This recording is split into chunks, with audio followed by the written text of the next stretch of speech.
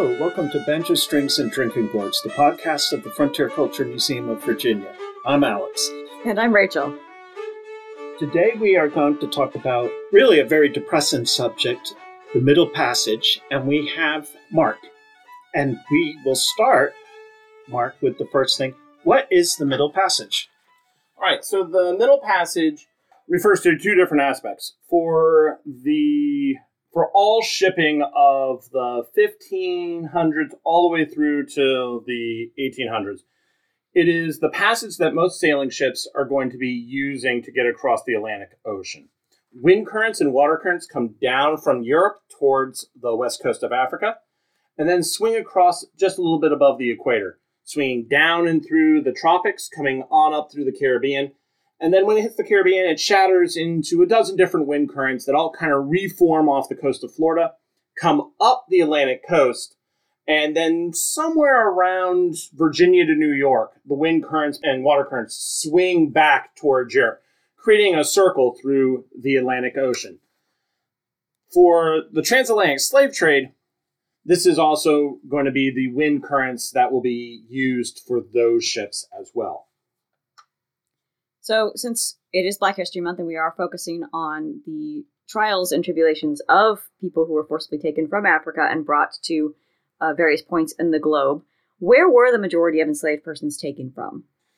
So the majority of people that were captured and enslaved during the 16th, 17th, and 18th century are primarily coming out of sub-Saharan Africa, principally West Africa, going down the coast from, say, where modern-day Nigeria is, all the way down through to Congo and Angola.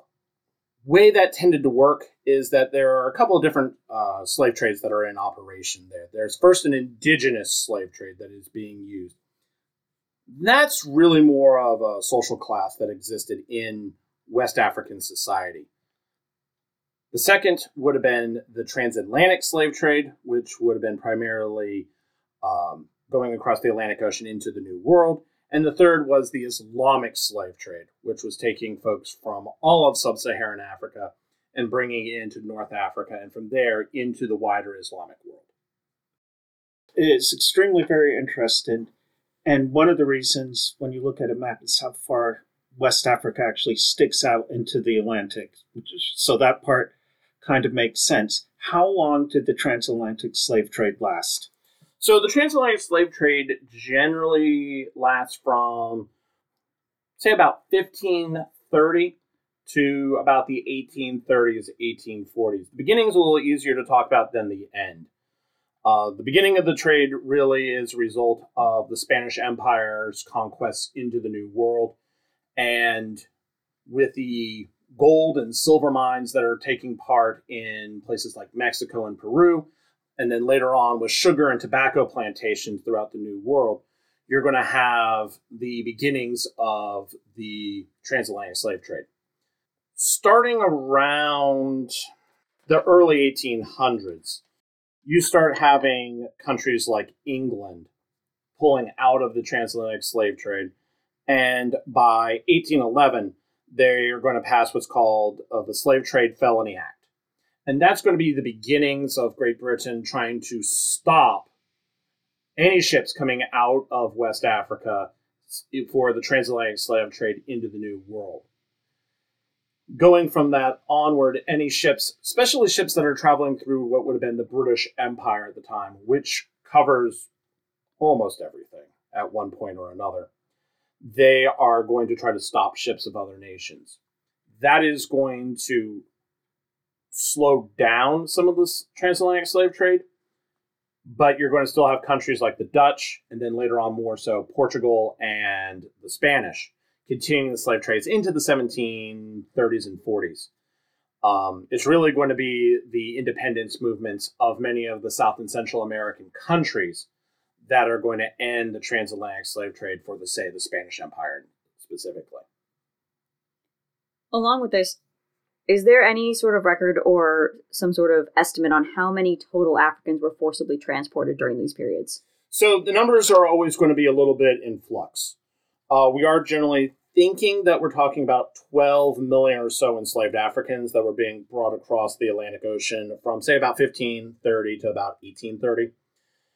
Generally speaking, there is a trend, but there is no year-to-year dates. Generally speaking, we're looking at lower numbers in the 1500s, with it continuing to ramp up into about the 1820s. And then you'll start seeing the numbers decline as really the only two parties still involved in the slave trade in a meaningful way would have been the Spanish and the Portuguese at that point. But during much of the 18th century, England would have been one of the larger powers doing the transportation of enslaved Africans, followed by the Dutch and the Portuguese. The who's involved changes a little bit over time, but I think we've mentioned all the major players in this. So what was the century where the majority of enslaved people were coming over? Was it the 18th century? It is the 18th century and the first 2 decades of the 19th century. So the primary time period where we're having folks being captured and enslaved is going to be from around 1740, 1750 till about 1830. We've mentioned that there was a strong economic drive towards the exploitation of Africans. What kind of organizations were involved in this? So there are a couple of different organizations that are going to be involved in this. Let's start with the organization that's primarily responsible for the transportation of most of these enslaved Africans, and that's going to be what's called joint stock companies. So in the English's case, it is going to be 2 different companies. It's the Royal African Company, which is going to be in operation from about 1660 to about 1750. And then it's going to be the African Company of Merchants, which is operating from about 1752 and is finally dissolved in 1821. Those are the 2 primary English institutions. Now, I have to explain what's a joint stock company. Joint stock companies are basically in the same idea that we have companies that sell stock today. People would invest in them, have a stock, and they would have it traded on the stock market. This was how the investors would earn their money. And as these companies made money, the stock's value would go up. They would divide with dividends and then would proceed to sell more stocks to generate more revenue. So that's the basics for joint stock companies. The Royal African Company had a number of stockholders, but the royal family, the Duke of York, that's principally in charge of the company when it was first founded in 1660, who will eventually become James II, Stuart. Doing some reading on this topic, one of the things that I think was very gripping and very just sad is that the ships that were transporting really are ships of torture. And one of the things that they always describe is as soon as they left Africa, there were tons of sharks or many sharks that are following them because of how terrible and how much death was on these ships. Can you describe the types of ships and the refitting of ships that are used in transporting enslaved Africans? All right. So when we're talking about the transatlantic slave trade in 15 and the 1600s, you're generally looking at standard merchant ships. Now, ships in the period operate a little differently. So in the 1500s, we're really looking at ships like the Caravel, which was a class of ship coming out of Spain and Portugal, very common. And then eventually you're going to see galleons being used. These merchant ships are going to be the same style of vessels, generally multi-purpose ships, being slightly altered to be able to transport slaves. By the time you get to the 17 and the 1800s, you're starting to see more and more purpose-built ships. The idea that a merchant ship also had to serve as a reserve warship, which also had to reserve as a troop transport, that idea had kind of gone away, and all the ships were now more specialized and continued to be more and more specialized in a very specific role. For the ships that were doing the transatlantic slave trade, sometimes referred to as Guineamen, you're generally looking at bulk freighting merchant ships with multiple decks inside. And as you would get into the lower levels of the ship, you would be looking at the spaces where the enslaved Africans would have been kept. There are two different ways that these ships tended to operate. One of them is referred to as close packing, and one of them is referred to as tight packing. Both of them are horrible. But basically, you would have folks coming down into the interior of the ship. You would be having the first rows of folks being pushed up against the hull of the vessel, and then they would have been chained to the ship. And then you would have had preceding ranks of folks being brought in, ever enclosing in towards the center of the deck, at which point you would then close the cargo hatch to that deck and then go to the deck above. You would have slaves, sometimes referred to being stacked like cords of wood, one right next to each other with a small piece of wood above and then stacked several high. And that would be the conditions for slavery for the folks. As time went on, those conditions continued to get worse and worse and worse. And so by the time you look at the very end of the 18th and beginning of the 19th century, that's the period when we tend to think about and talk about where you had numbers of folks dying on these trips across. You would have lack of food, insufficient water. And one of the things that many of the slave ships did was that they would bring numbers of slaves up onto the decks at a time, force them to run around and jump and get exercise. And some of the enslaved Africans, if they were able to get free, would rather have thrown themselves off of the ships than remain captive on board. So that's a lot of what's going on for these slave ships going across the Atlantic Ocean. And to prevent what you just described, didn't a lot of these ships have netting all around the ships to prevent people from jumping overboard? Many of them did have netting around them, and oftentimes they were still chained to other people on board the ship. And I think they call it the foredeck, or isn't that reinforced and barricaded just in case there was a slave rebellion? Correct. So the foredeck is also sometimes referred to, especially in the older generations of ships, as the forecastle.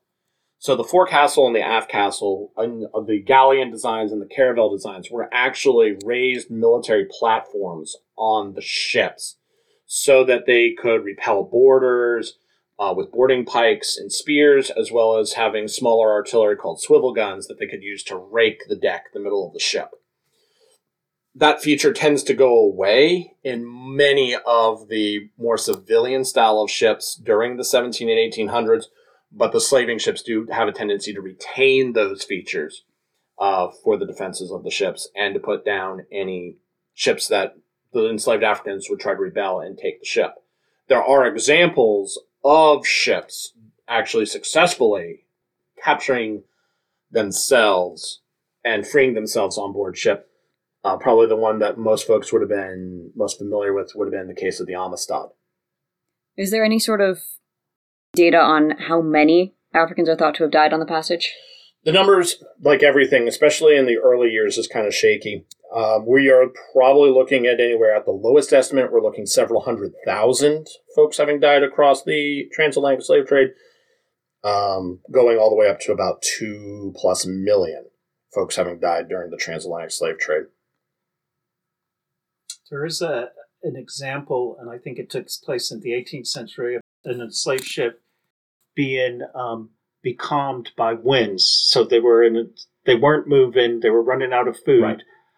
And then the ship's captain took the order to kill most of the enslaved people, throw them overboard, and then claimed an insurance policy. Yes. So let me address the first part of that, what becalming meant. So when I was mentioning the wind currents that were going around the Atlantic Ocean, if you were ever knocked out of those wind currents, you could get stuck in the Atlantic Ocean for weeks or months without another breeze showing up. So a ship that, say, was running low on supplies and got becalmed, it was liable that everyone could starve to death on the ship. So that is the first part of that situation.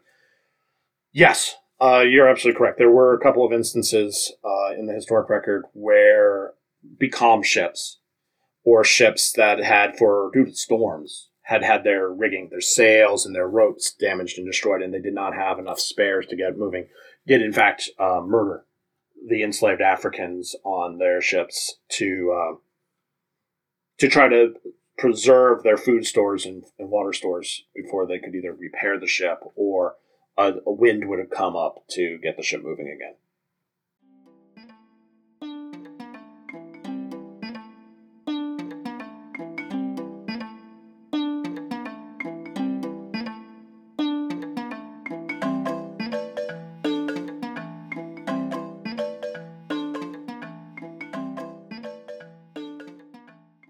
Before we get to the Middle Passage, there are many other horrors that awaited these enslaved, kidnapped Africans. Can you describe the terrible events in sequence that resulted in enslaved lives? All right. So there are, generally speaking, two different ways that this would start. It's either going to be as a result of a war that's taking place or as a result of small-scale raiding. That's the two different contexts that these different types of attacks are taking place in. Regardless of what is happening, which generally the start is a person is free in Africa and they are going to be attacked using violence, whether it's from the war or from a raiding party. At which point they are going to be detained and then they're going to be basically confined. They're going to be having chains put onto their hands to prevent them from being able to move them freely. Sometimes behind the back, oftentimes chained up or locked up next to another person. For men, oftentimes there would also be a yoke of some sort put upon the necks of the gentlemen as they would be traveling in a group, and there would be shackles placed onto the legs to prevent them from being able to run or move very quickly. From that attack, which is going to be bringing these folks from the interior, those captured Africans are going to be brought to whichever prince or king that they had been associated with, and they would be brought down to the coast. At which point they would then be turned over and sold to a European power. In the case of England, they would have been sold and probably brought to a place like Cape Castle. At which point they're going to be held in essentially a dungeon until a company ship would have arrived. The company ship would have bought fresh food and supplies, sold any of the cargo that they had on board to make room on their ship, and then the enslaved Africans would have been brought to a holding facility near the coast. At that point, you would have had these folks basically brought onto the ship, lowered down, and then put into the confined spaces on board ship, as I described earlier, either in loose packing or in tight packing. Once they're on board the ship, you're going to be, for days on end, confined into a fairly dark, cramped space. You're going to have people basically right on top of you, either above and next to you. There's going to be no real move. You're not going to be able to roll over.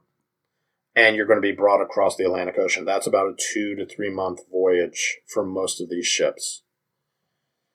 Sometimes a month and a half. Once you're brought to the New World, you are then going to be taken off of the ship. At this point, two different things are going to happen to you. One, you're going to be brought into a holding facility, very similar to what you had started with in Cape Castle. You would have been fed to some extent, and then you would have been forced to exercise. Or you would have been brought directly to a slave auction. If you were brought directly to the slave auction, you would have been sold as a lot. Basically, all the enslaved Africans at that point would have been sold in one lump sum, and that from that point they would have been transported to whatever plantation or mine they were going to probably spend the rest of their lives on. For some of these, that's going to be a couple of years. Some of these folks, it's going to be a lifetime. Regardless of what it is, it's going to be generally pretty backbreaking work with a number of hazards, whether it's going to be injuries from working in the sugar canes or mines collapsing in methane in the gold and silver mines. If you had been brought to one of the holding facilities first and exercised and given food, you probably would have been sold as an individual slave. And generally speaking, they were sold at a higher price as individuals. At that point, the circumstances are going to be mostly the same. You're going to be purchased by whoever is interested in purchasing slaves. Again, either going to a plantation or to a mine facility. Some of these enslaved Africans will also be brought in as household staff. The person would then be brought forth to wherever they were going, and again would continue to, at that point, for most of these folks, work the rest of their lives wherever they've been brought. What ended the Middle Passage, and what were the repercussions? All right, so what ended the Middle Passage is going to be it's going to be two steps. The thing that really ends the Middle Passage for most people is going to be the British Empire. The British Empire, at the end of the American Revolution, lost many of its slave-owning territories, with the exception of places like Jamaica and Barbados. The English had always had an odd relationship with the transatlantic slave trade, being one of the first countries to have abolished slavery back in the 14 and 1500s, and then reinstituting it in the 1600s when slavery was introduced in Virginia in the 1660s. So the British at that point continue on with the institution, taking part in it, until we get to about the time of the Napoleonic Wars. There's also, at this point, a growing abolitionist movement in England and just a kind of trend in the society to end the institution of slavery. So the first part of it is going to be in 1807. And 1807, the English are going to pass a couple of laws which are going to ban the transportation of slaves within the British Empire. That does not end slavery in the British slave-holding territories. That just means that Jamaica and Barbados and a few of their other New World possessions will no longer be able to import slaves themselves. The second part of that, as I mentioned earlier, is going to be the 1811 Slave Trade Felony Act. This makes it a crime for any nation ship to transport slaves through the British Empire. And when you have a pretty strong grip on the Caribbean, you have a pretty significant hold on parts of northern South America, and you have the largest navy in the world by a fairly large factor, especially after the Battle of Trafalgar and the victory of the British against the French and Spanish navies. So, despite all that, it really is not going to be until about 1815, with the end of the Napoleonic Wars, that the British are going to be able to start putting significant pressure on their trading partners and neighbors to end the slave trade. The English were at that point boarding other nations' ships. If they found slaves on board, they would bring them back to West Africa and unload the cargo and free all the enslaved Africans. It is somewhat inconsistent how often the English were doing this, but it was, as the decades passed, more and more consistent in an ever-increasing amount. By that time, however, we do have an enslaved population of Africans, both in the New World, North and South America, that was pretty much self-sustaining. So the need for some of these slave-owning colonies to continuously bring new enslaved Africans in had diminished. The last thing that is going to... Well, there's two last parts that are part of this story. The second one is going to be the revolt in Haiti. Now, Haiti really deserves its own entire talk. It's a very complicated situation, but during the French Revolution, Haiti was a French colony. It rebelled in 1791. It continued the revolution until about 1804, when it finally gained its independence. It is the first enslaved African colony that is able to successfully rebel and gain their independence. So that is going to be an emphasis for ending the transatlantic slave trade and slavery in general for most of the English-speaking world, especially the British colonies. The end of it will be for the British abolishing slavery in 1833. They will abolish slavery in the British Empire. that will increase their desire to prevent the transportation of slaves out of West Africa into, by that point, we're principally looking at the Portuguese colony of Brazil and the Spanish colonies of Cuba. All right. Well, thank you, Mark, on a very words escape me at this moment, but a really horrific part of our history. One of the things that, if looking at this, if you want to find someone who is actually a good person, his name is Thomas Clarkson.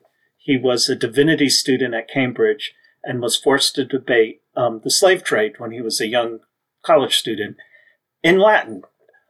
He took the side that it was immoral. And supposedly when he was going home from that debate, which he thought he did pretty well, but he wasn't convinced in the subject, there was a terrible thunderstorm. And he thought it was a divine inspiration from God that he was being called upon to end the slave trade. And he spent the rest of his life working towards that goal. A lot of the facts and figures that we have gotten from here come from Thomas Clarkson and the abolition movement in England from the 1780s and 1790s. He is someone, if this is such a depressing subject, no one comes out looking good. He is the one person who does come out looking good. And if you're interested in abolition, be sure to tune into our upcoming Juneteenth episode where we will focus on the abolition movement within the United States and just how impactful that actually was.